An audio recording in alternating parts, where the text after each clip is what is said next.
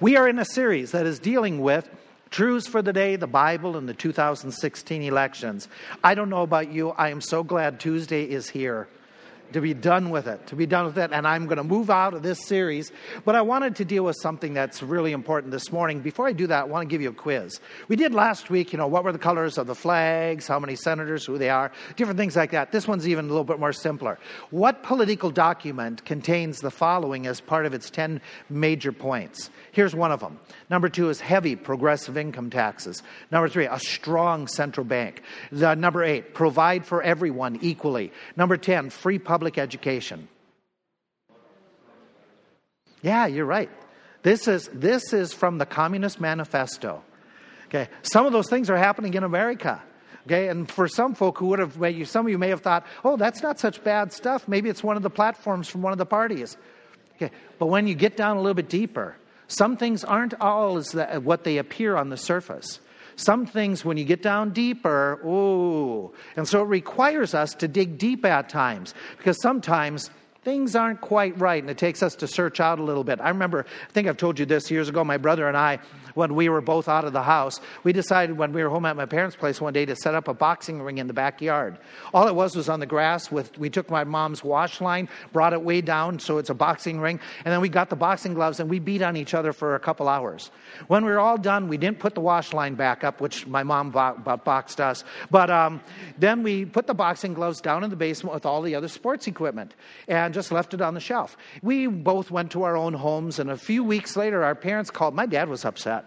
It was like, he says, you boys. He was like, we're men, but you boys, you always make me do extra work. And it's like, what did we do now?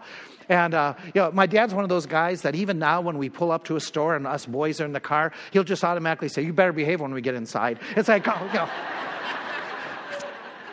So he's calling and he's chewing me out on the phone. He had already chewed out Terry. And it was like, what did we do? He says, you and your silliness with the boxing.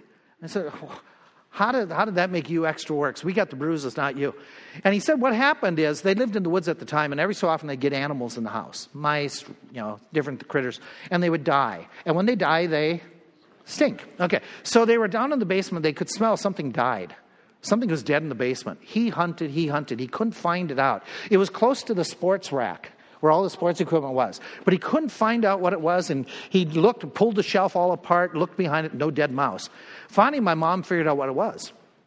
We put the boxing gloves down there and never washed them out or anything. It was just the sweat inside. Had just kind of, I know it's gross, isn't it?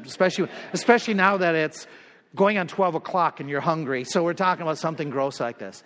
But it stank, and it took a little while to figure out where that stank come from. Now, thinking of that stank, I have no good segue. I honestly don't. I don't mean it the way it came across. It's just, okay. But sometimes when we get to think, we have to do a little bit more searching than just look at the pictures and say, I'm going to look at who has the best hairdo, who is, what gender they are, what color they are. We got to do a little bit more research. We got to find out, because there are some things hidden at times. There are hidden agendas that, like the Communist Manifesto, some of it sounds good, but when you get a little bit deeper, you find out that there's something here that's awry. Well, when we come to the political aspirations of different people and we look and evaluate, what you and I need to use as far as sensing and figuring out what's going on here is we need to use our Bible as our guide, as our Geiger counter, as our beeper, as looking for the jewels in the ground. We need to have something that says, okay, what exactly are we looking for? We should be looking at Bible principles, taking the major candidates for president or the parties or the Senate or the local elections, and we should say, how do they line up to the Bible? Not who's promising to fill my pocketbook. That is such a greedy approach. Who's going to benefit me and me alone? We got to take a long look and go by principle.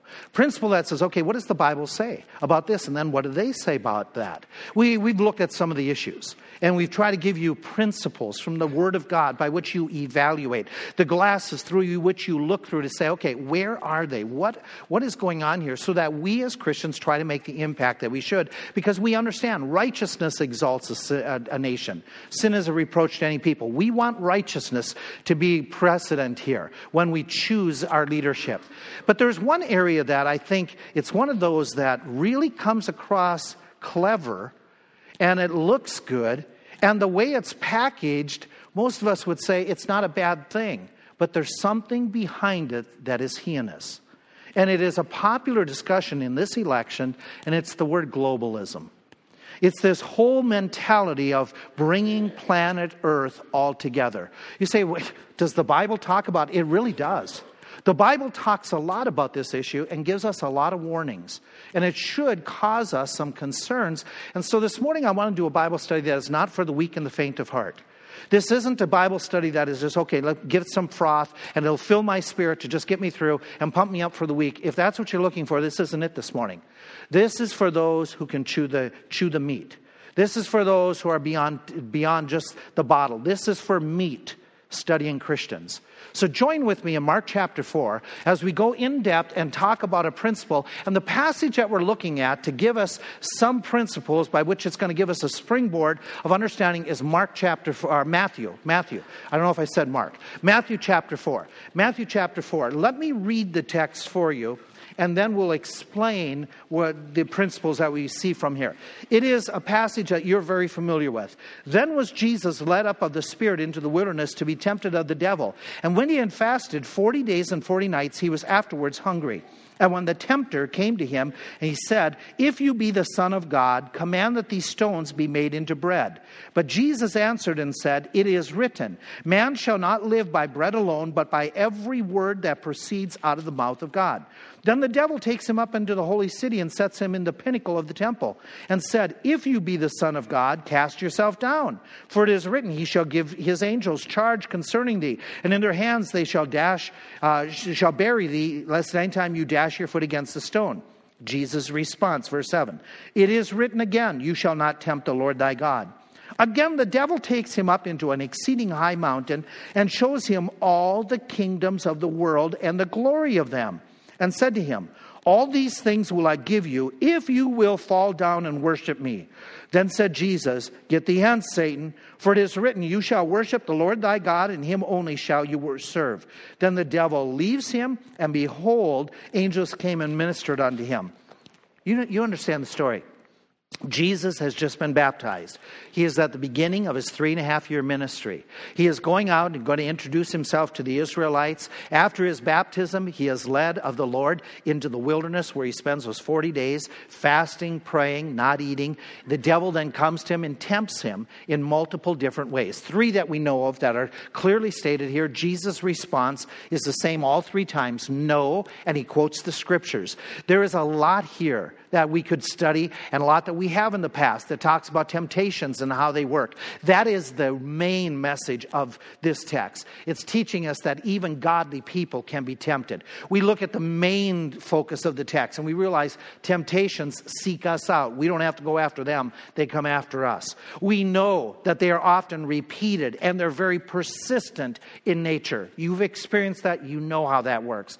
We know that they often come in our most vulnerable moments where it hasn't eaten, hasn't had that sustenance. And then the temptation is change into food, something you're craving right about now. So he hits at a vulnerable time. We know that they often include good things, that we aren't tempted with things that are usually bad. We're tempted with good stuff, things that would look good, feel good, that would make us popular, make us successful in the eyes of others. And sometimes even necessary things like food. Okay, it happens that in your and my life that it works this way. We know that the tempter can use Scripture. Satan is really wise in the Bible, and he twists the Bible. He did that all the way back in Genesis. He did that with Jesus Christ. He's going to do that with us. He's going to easily have us be presented with some type of biblical passage or thought that is twisted into an untruth. We got to be careful. Got to be ever so careful. We know that what is at the heart of this is that the tempter is impugning the care and the goodness of God.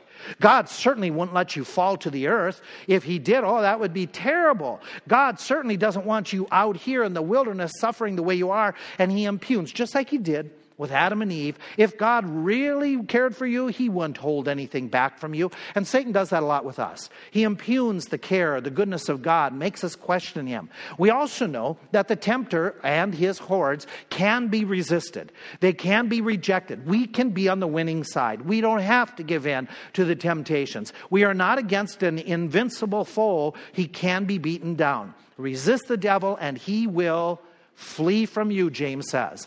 We know that victory can be achieved through the Word of God, using the Word of God as we focus on it, as we even quote it, as we use it as the sword to just fend off Satan's attacks. We know that it is really, really powerful. A powerful tool. We know that it is so important for you and I to say, no, I'm not going to gossip. No, I'm not going to lose my temper. No, I'm not going to take that item. No, I'm not going to cheat. No, I'm not going to view that video, or I'm not going to go on that website. No. And you need to say it over and over and over again, because temptation comes over and over and over again, and it usually gets stronger as it comes back.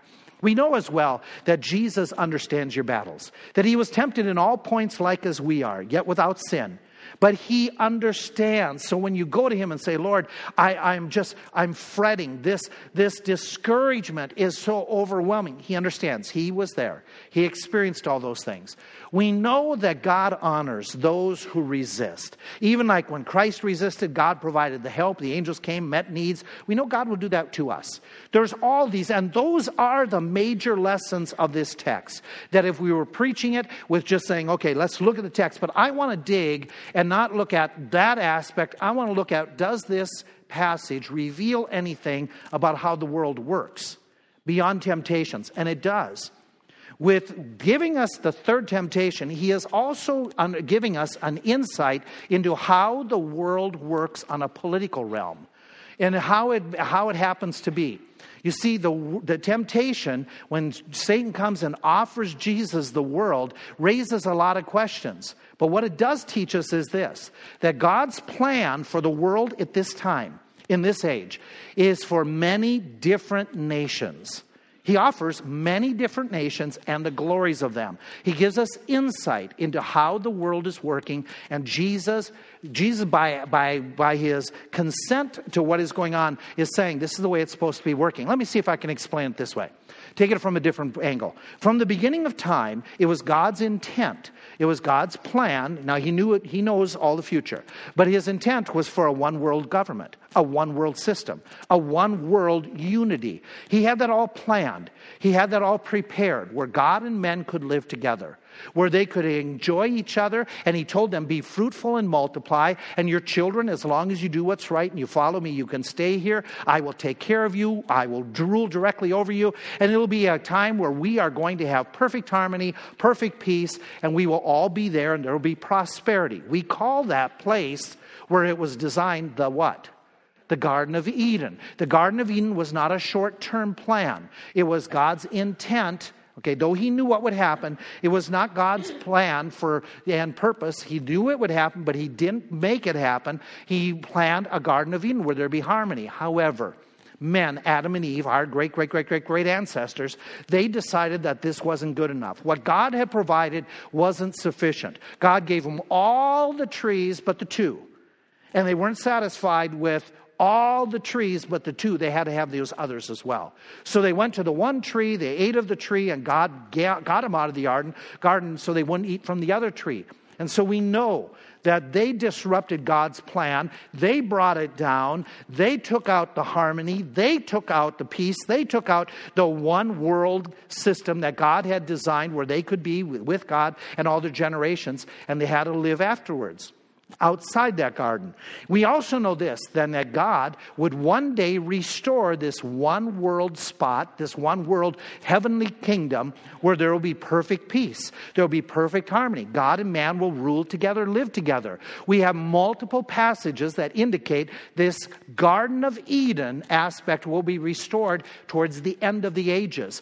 The Lord shall be king over all the earth. In that day there shall be one Lord. His one name will be one. We know that the king shall see the God of heaven set up a kingdom which shall never be destroyed. And the kingdom which God sets up shall break in pieces and consume all the human earthly kingdoms, and it'll stand forever. We know that this one rule will happen when the Son of Man shall come in his glory with all of his angels. He shall sit upon his throne, and before him all the nations shall be gathered. We know from Scripture that in the dispensation of the fullness of times, in the future, he will come together and bring all into one spot, one harmony, both everything in heaven and which are on earth, even in him. We know that's that place of ideal living, idyllic living, prosperity, spiritual holiness, harmony between all of nature, harmony between all of people, harmony between God and man will one day come at the end of all the ages. We know that that's going to happen. We understand that.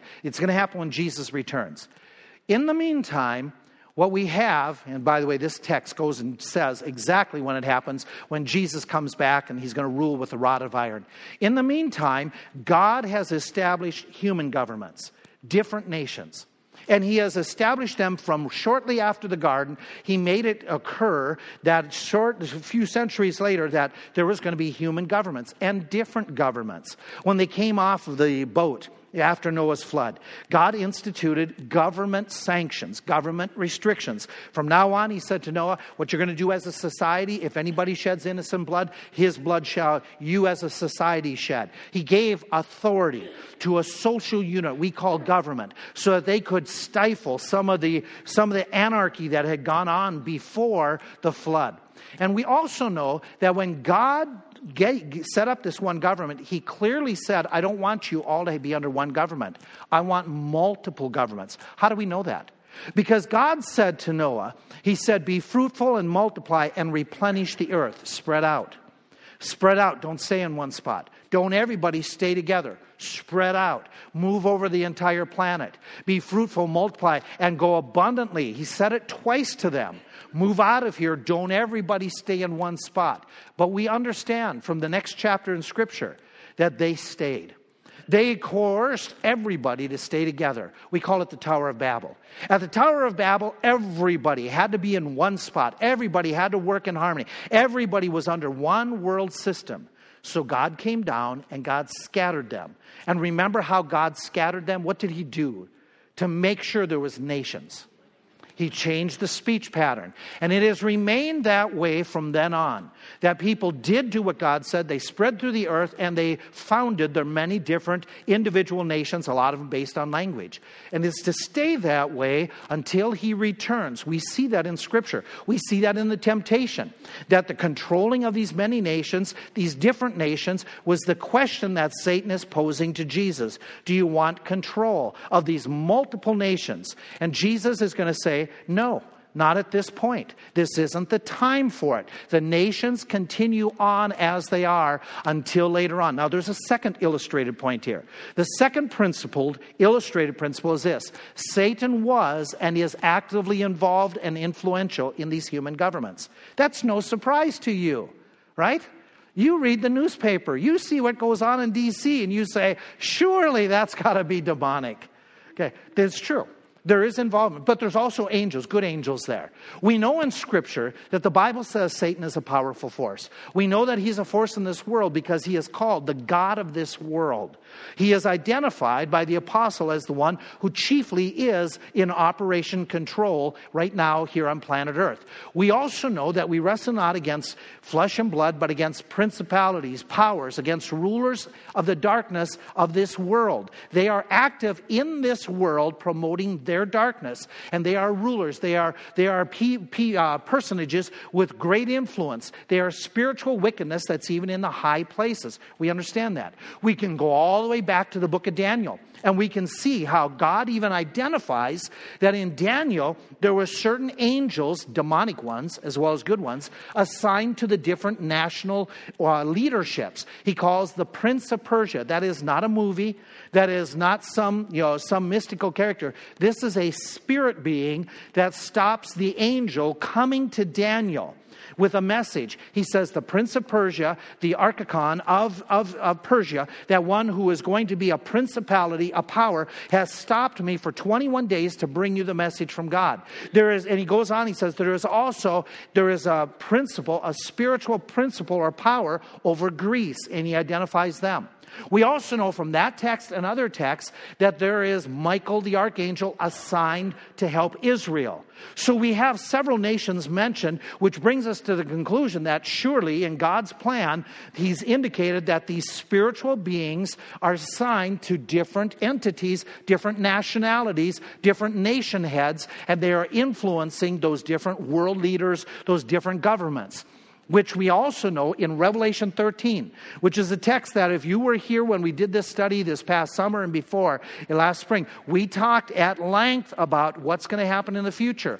How Satan will take the real active involvement in what's going to be called the last days, the last 7 years, especially in the last 3.5 years. He will empower a man called Antichrist. He will give him his strength. He will give him his wisdom. He will indwell him, empower him, so that this man can even do some powerful things. His henchman, who is called the false prophet, will be able to do miracles and be able to do amazing things. And he will then get power over all the kindreds, the tongues, and all the nations. We are told in Revelation 17 that all the nations that form a confederacy of what we call Europe now, they are going to form a confederacy. They're going to give their power to this man. So we know that Satan's involved, wanting to get these nations under his control. Well, when he's tempting Jesus Christ, he says to Jesus, he says, I'll give you these nations. If you just bow down to me, you can have control of these nations. Well, that explains how Satan can make this claim, how he can make this offer to Jesus, how he can say, I will give you the control. Because at this point, he does have some of that influence. He does have some of that control. He does have that involvement in human government. And he is basically saying, Jesus, I will let you have all of this. I will step back from some of my involvement as long as, okay, what do you have to do, Jesus? You just have to acknowledge that I'm the one on top. In other words, let's bring it to this. Satan is not opposed to a one world government. He is offering it to Jesus. Even though God had said in the beginning, he started it and man corrupted it. And God said it'll come at the very end of time. Right now, in the meantime, there's the nation. Satan says, hey, well, listen, I would like a one world government too. That makes perfect sense. What God does, he always mimics. God does miracles, he mimics miracles before the Pharaoh of Egypt. God is going to have his Christ resurrect. Satan in Revelation 13 will have his Antichrist resurrect after being slain. And so he's going to mimic, and he's going to say to Jesus, hey, I'm all for a one world government. You're for a one world government. Here, I'll let you be the one in charge at this point. But it's not supposed to happen until it's God's timing. And in the meantime, it's supposed to be various nations. And so Satan will even work hard to establish that one world government to try to imitate what God has designed. He's not opposed to a one world government. He's going to work towards that, to work to an anti-one world government. We see that. We know that. He is even saying, Jesus, you can have it. As long as I'm on top, it's okay. Now, we understand from Bible prophecy. Let's bring in a lot of Bible prophecy.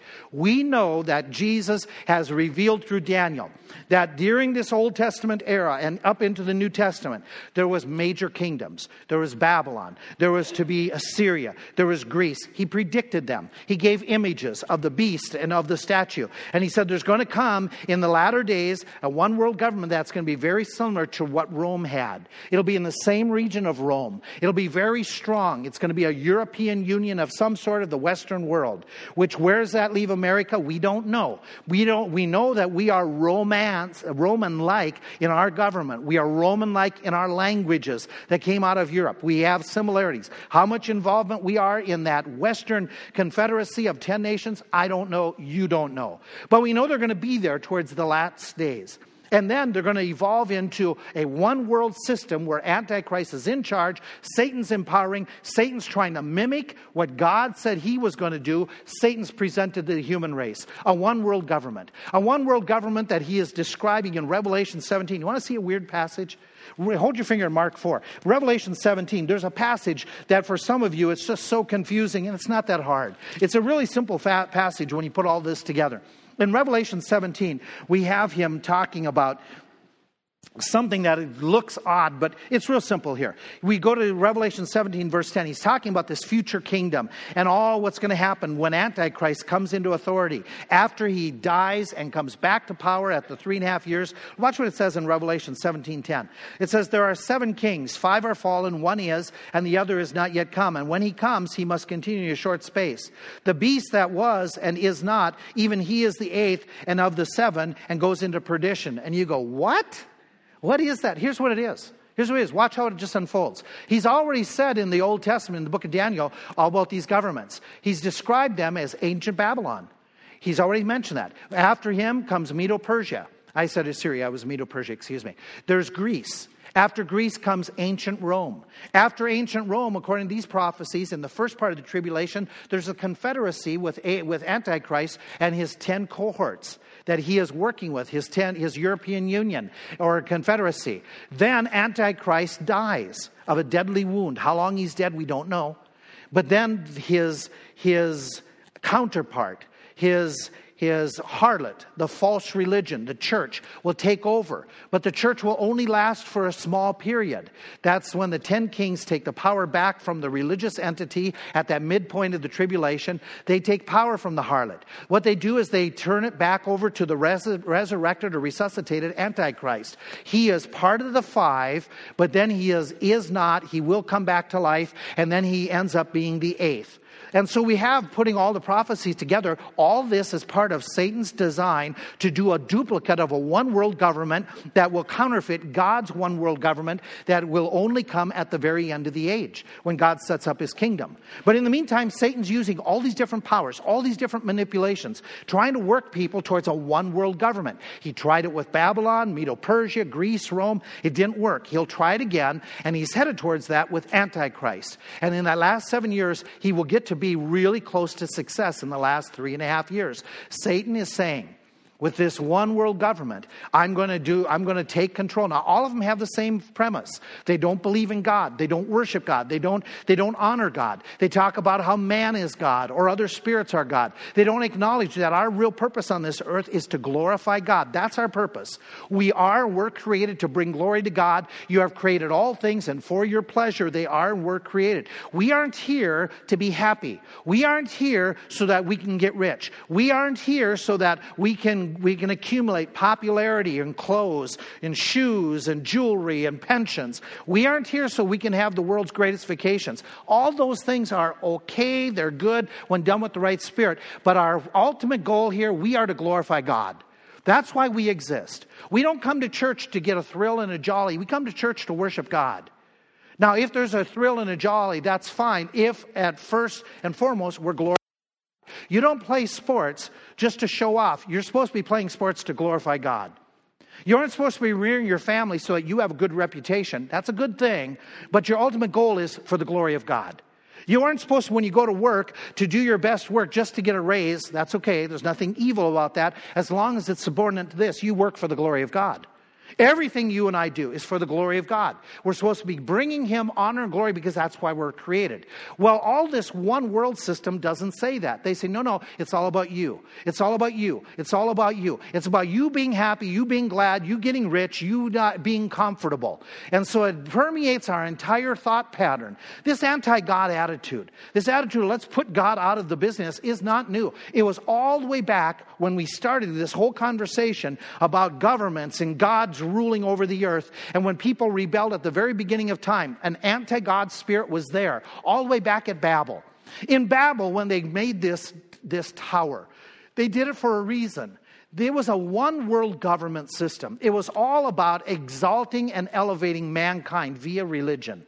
It was all about not doing what God told them to do. It was all about this idea of building a city, a tower whose top will reach into the heavens so we can make a name for ourselves, elevating mankind, elevating people over God.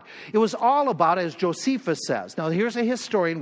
This isn't Bible, but Josephus and other writers say that part of the reason they built this was so that the water might not hurt them in the future. If that's true, what weren't they believing? They weren't believing God. How so? God said he would never again send a flood like that flood. So what you have in this anti-God spirit is this. You have basically a rejection of God's promises. Not accepting what God said. That is satanic, demonic, hellish type of doctrine, anti-God doctrine. It's unbelief. It is rebellion against God's commands, disobedience. Disobedience to what God says is righteous. It is the idea of you do your own thing. As long as you're happy, anything goes. It doesn't make any difference what the Word of God says. It is a refusal of grace. We are good enough to make it to heaven on our own. We are gonna build whatever we build, our own lives, our own churches. We can do it on our own, and we'll exalt ourselves.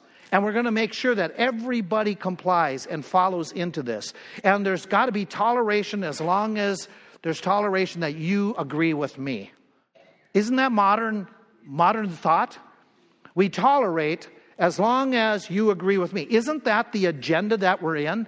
If we go back to what Pastor Art preached on just 2 weeks ago, when we talk about that whole discussion of the homosexuality, there's got to be toleration, but you cannot disagree with homosexuality. Right? Yes, no? Their argument is tolerate us, but they don't tolerate a different point of view.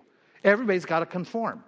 It's the same with the abortionists. It's not like you can say, okay, there's got to, you got to tolerate my choice, but you don't get a choice. That baby gets no choice. It's the age old that makes it sound good, that presents that, oh, we want choice, but there's no choice given. We want freedoms for all. As long as we get our freedom, you better just do what we say. That's all the way back into Babel.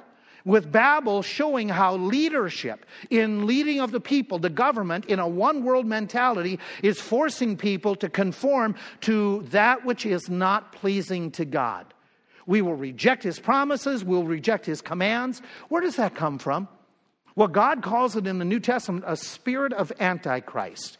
He says that even that spirit of Antichrist is in the world today. And He warns us about that. That He says you've got to be careful of the false prophets, the false teachers, who are doing what? Who are promoting this one world idea that is really from the mind of Satan. It's not that the one world is bad. It's that it's not to be here until Jesus brings it. Anything before that is not of Christ, not of God. It is out of the mind of Satan and his hordes, and he promotes it. It'll always result in discipline and displeasure from God. It is opposed to God. And so here we have Satan coming in. He's not opposed to a one world government. He has tried to duplicate that and promoted that over the years. He would say, Jesus, I'll even let you have a one world government as long as I'm on top. We'll have a one world system, but I've got to be on top. Not you, Jesus. You bow down, you worship me. If you worship me, we'll give you all the kingdoms of the earth right now. And so what we have is this, Jesus saying, absolutely not. That leads me to another principle. And we'll bring it all together as we go on. Like Christ, we need to reject any shortcut to this substitute for God's one kingdom. One kingdom, one world government, going to be under God, under Jesus Christ in the future. In the meantime, Satan's been trying to do that all through history, duplicate, bring up something else that exalts him by giving people the idea they're exalting themselves. And so Satan's presenting to Jesus, here, let's do the one world government. And by the way, it's a strong argument. Jesus, if you bow down to me and worship me, you can have control of all the nations. Just think about this. This is what God wants you to have anyway. God said you're going to be in control of all the nations, so why not do it now? Let's just avoid some of the problems. Let's make it easier for you. Jesus, let's not have you suffer. Let's not have you die. Let's not have you go through your entire ministry. Let's not have you wait for 2,000 years. I will abdicate my authority, give it all to you right now. Here's a shortcut. Here's a substitute. The problem is it's not in God's timing. It's not in God's plan. And if Jesus had agreed to this, he wouldn't have died on the cross. Where would that leave us? Where would that leave us? Hopeless, helpless, hell-bound. And so Satan has that plan. I don't want Jesus to die. Because if Jesus died, what does that do to Satan's authority? It said he defeated Satan. That it rendered him inoperative to a degree. That Jesus then provides freedom. Well, Satan doesn't want us to be free. He wants us to stay captive. And how does he convince us to allow him to put the shackles on? Oh, he's got all these interesting arguments. He's got all this glorious thoughts that sound so good. We can have a one world system. And this one world system will solve all the world's problems. Folk, who here is going to say, I'm for famine? Who here is going to say, I don't think we should ever tolerate another culture? Who here would say, we don't want education? Who here says, I like war? None of us. He's using good stuff to promote bad stuff. And that's the way it always works. He always mixes good with bad. Did he not, in the beginning, twist the truth? And so he's trying to twist the truth because if he can keep people thinking that they are going to solve their own problems, who don't they need? They don't need God. You're your own God. Doesn't that sound like something all the way back from Eden? You shall be as... It's all blends together. It's all got the same thing. The premise behind this one world system that we bring about is wrong. This one world system that's promoted. We can't solve the world's problems. We can't. As a human race, we're not the solution. We're the problem. Why is nature corrupted? Because of our sin nature. Nature groans, Romans chapter 8, because of man's sin. How is it that there is famine in the world? It's because of man's sin that brought down the things in the planet. Why are there wars? Because of man's sinful nature. Why is there greed, such greed at the corporate level? Because of man's sinful nature. By the way, I'm getting tired of hearing greed at the corporate level only. Isn't there greed at the bottom level too? Okay? Why some people are voting the way they do, it's all about their pension. Not about what's principled, but about their pocketbook. So before we cast stones, even at those who are at corporate level, you and I better be careful that we're not just as greedy for our lesser dollars. The idea of here, that the man can solve his problem, doesn't he warn us in the prophets of old? They shall say, peace, peace, but there's only warfare. Hey, something else. Man's not going to bring about world peace. It'll never happen. It'll never happen until Jesus Christ comes back. In fact, when are the greatest wars that the world will ever know? Under the one world system that Satan will promote. That will be when you hear of wars and rumors of war. That's when you're going to have Armageddon. That's when you're going to have well over half of the world's population alive at that time will die because of wars and famines and diseases and the animals turning upon man. See this idea? We can rescue creation.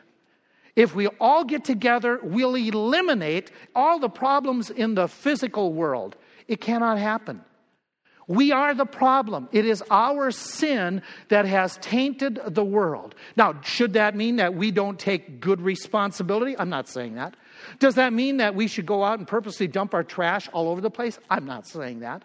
But I'm saying by principle, we have to understand that the only one who can bring this world back to a harmony in nature is Jesus Christ.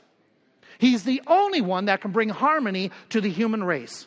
He's the only one that can solve the fiscal, financial, physical problems within this planet. It is not a Democrat, it is not a Republican, it's not a Green Party, it's not a Libertarian, and it's not a Constitutional Party. It's Jesus Christ.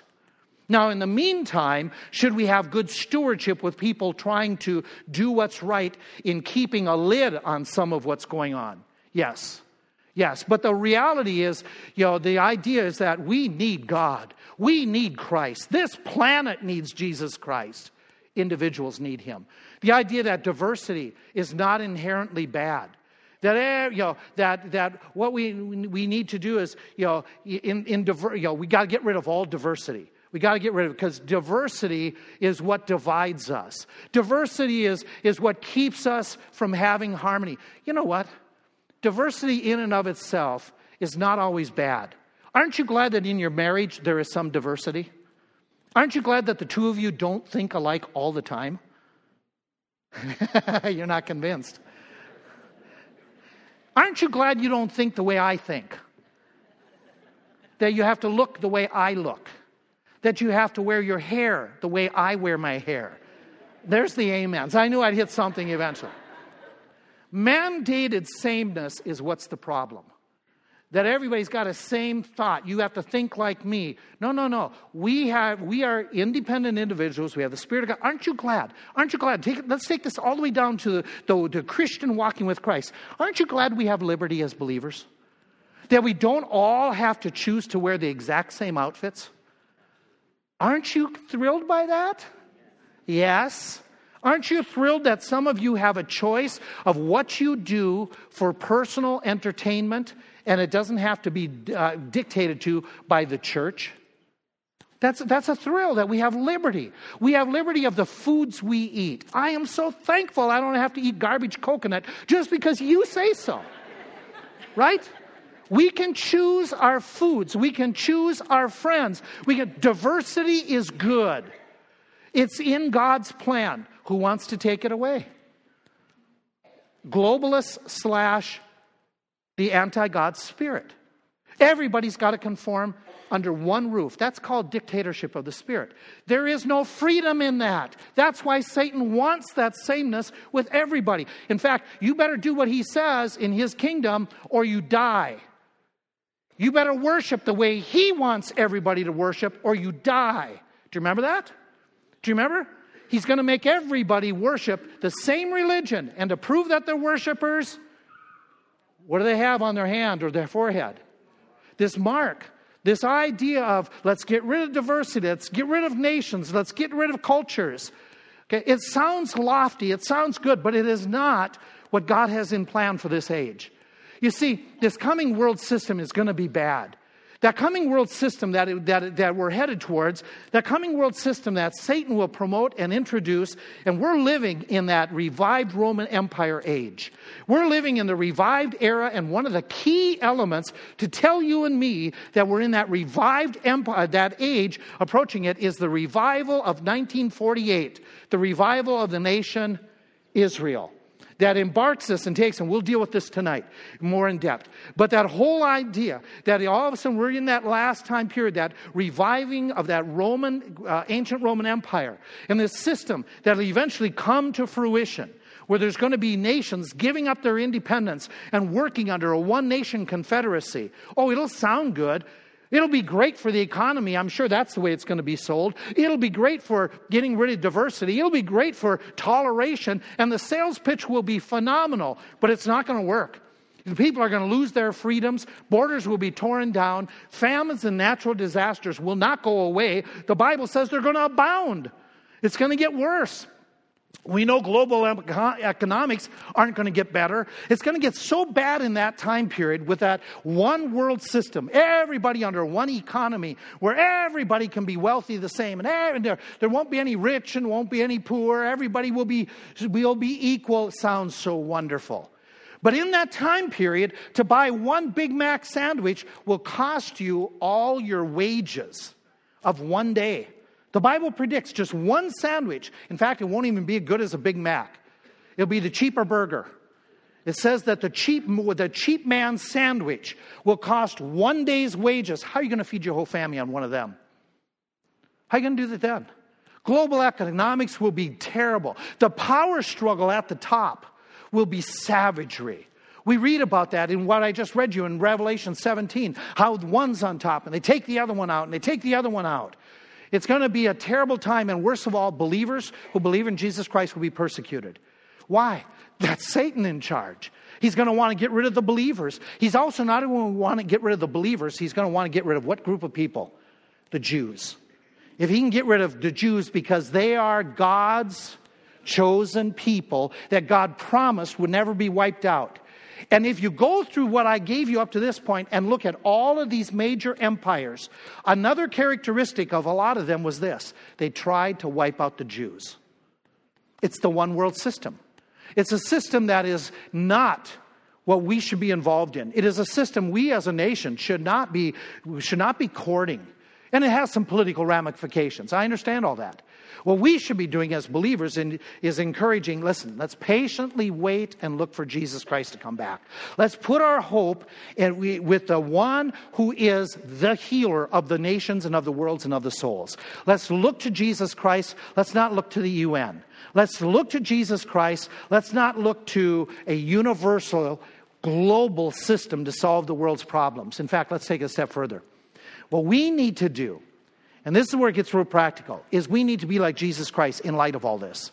Whether it be the politics or the temptations of Satan in our own personal life, what we need to do is we need to submit to God's Word.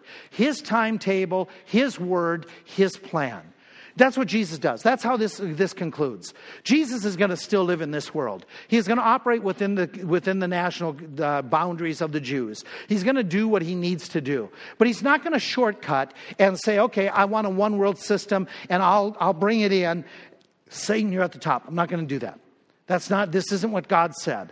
So I'm not going to do what my Father hasn't planned. Jesus trusts in the power of God's Word, first of all, to help him in the moment of temptation.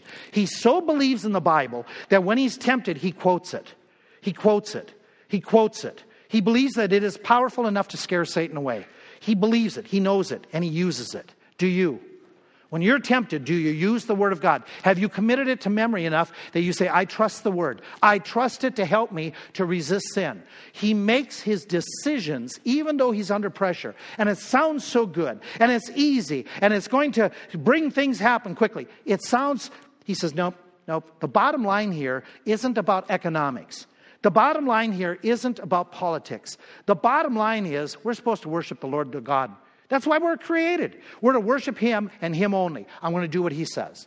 Even in my life, in making decisions, I'm going to follow the Word. Now, this isn't the first time Jesus said this, or the last time. Jesus says, my meat is to do the will of Him that sent me. That's all. That's what I thrive on. That's what I survive on. I will do whatever He says. When He is approaching His last week, He's in conversation with some Gentiles, and they are asking Him questions. He responds by this. He says, my soul is burdened. I know I'm going to die.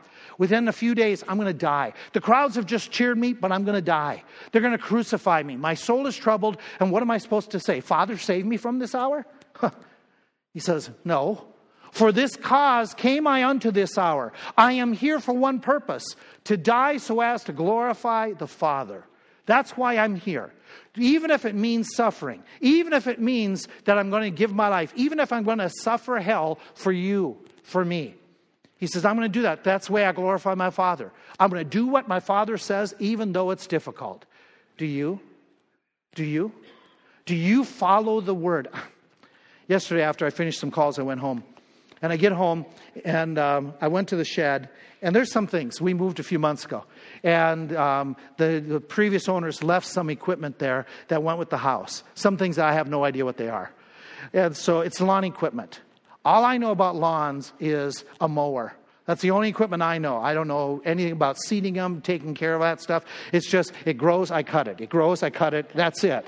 Okay. So these people who lived before, they were wonderful, wonderful lawn care people. They have flowers everywhere. They are all cut. The mower doesn't. That's all I know. I cut them or they die anyway. So I go in the shed and there's some type of yard equipment there that has wheels and it's all part, and it's some type of sweeper you sweep your lawn, sweep your grass. And it's like, really? Yeah, sweep it? So I'm looking at this device, and it's got to go together somehow. I'm looking this over, and I'm scratching my head and going, surely I can figure this out. So I brought everything out, laid it in the yard. There's a canvas bag, there's pipes, there's wheels, there's... I really bit the bullet. I went in the house and I got the directions.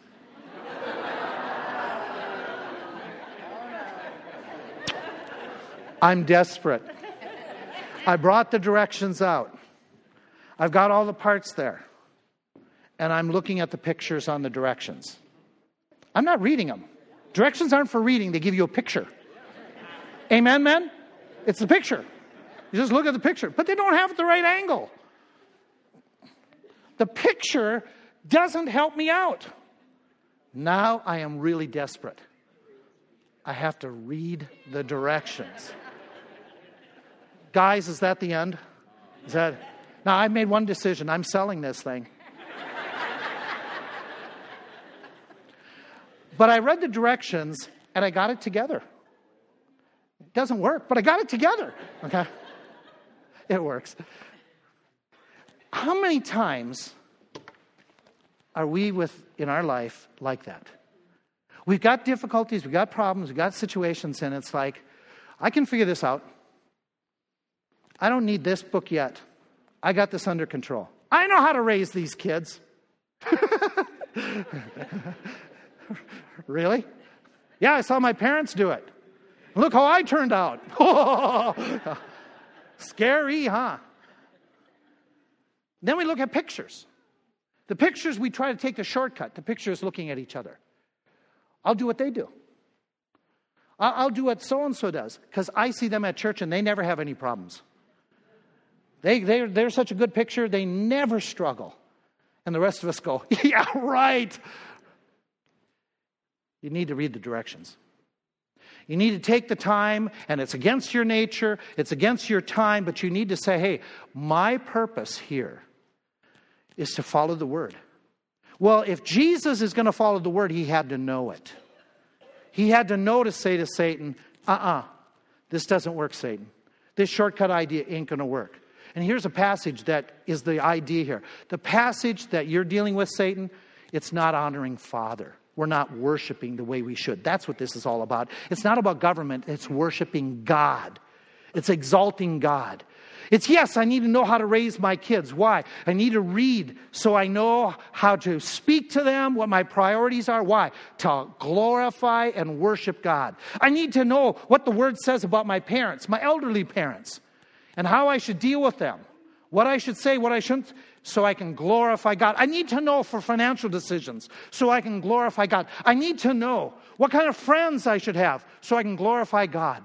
I need to examine the Word of God to how to deal with somebody who's got me really miffed. Somebody at school or somebody at work, some relative. I need to know so I can glorify God. I need to know how to work at work so I can glorify God.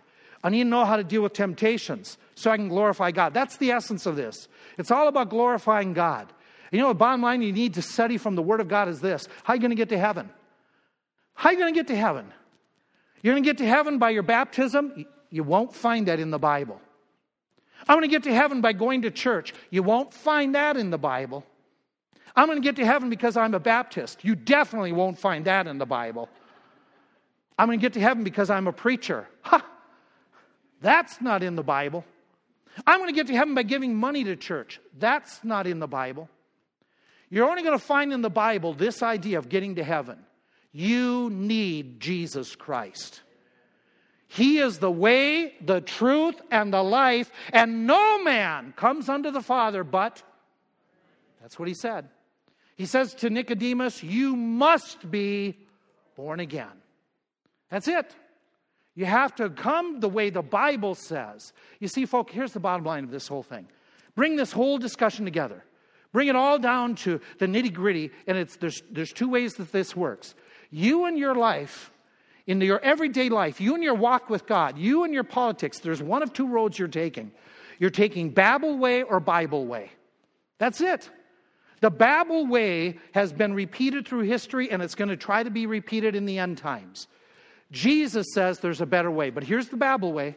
The Babel way raises man as supreme. It says man is the answer. We're our own authority. We're at the peak of evolution. That we can solve all the world's problems. No. That's the Babel way. That's not the Bible way. You reject God's promises. There's an unbelief in His Word. There's an unbelief that God even created. There's an unbelief that God is going to come again. There's an unbelief that God is the source of all peace, harmony, and joy. There's an unbelief that there was a flood. There's an unbelief that the Word, even the miracles that Jesus did, is even truth. Well, there's rebellion from what God commands. There's this disobedient spirit that says we can do our own thing. It doesn't make any difference what God says about sex. It doesn't make any difference what God says about the innocents. It doesn't make any difference what God says about taking care of the elderly. It doesn't make any difference what God says about debt. which we dealt with last Sunday night. We're okay. That's the Babel way. The Babel way is do your own thing. The Babel way is to refuse the grace of God, to refuse the goodness of God and just say, I don't need you. Oh, it's not that blatant. It's more like, I'm good enough on my own. But in essence, you're saying, I don't need you. I'm good enough. I don't need you. Here's the Bible way. The Bible way says, whether therefore you eat or drink, do all to the glory of God. That's our life. That's our motivation. That's what we do day in and day out. We do all for the glory of God. The Bible way says this, I am crucified with Christ. Nevertheless I live, but the life which I now live, it's because Christ lives in me. And the life which I live in the flesh, I live, listen to, watch this. Look up here. I live by the faith of, not in.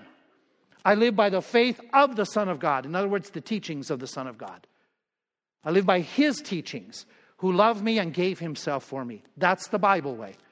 The Bible way is I can do all things through Christ. Not through me, not through us together, through Christ. I can do all things. See what? It all says this. As I walk away from this Bible study, as I walk away, here's what's going to go through my mind this week. Here's the thought that I think is paramount. The thought is this. We all need to acknowledge how much we need God in our world and in our own personal lives. That's the message. The world needs God. The world, you and me, the world people, we need Christ in our lives.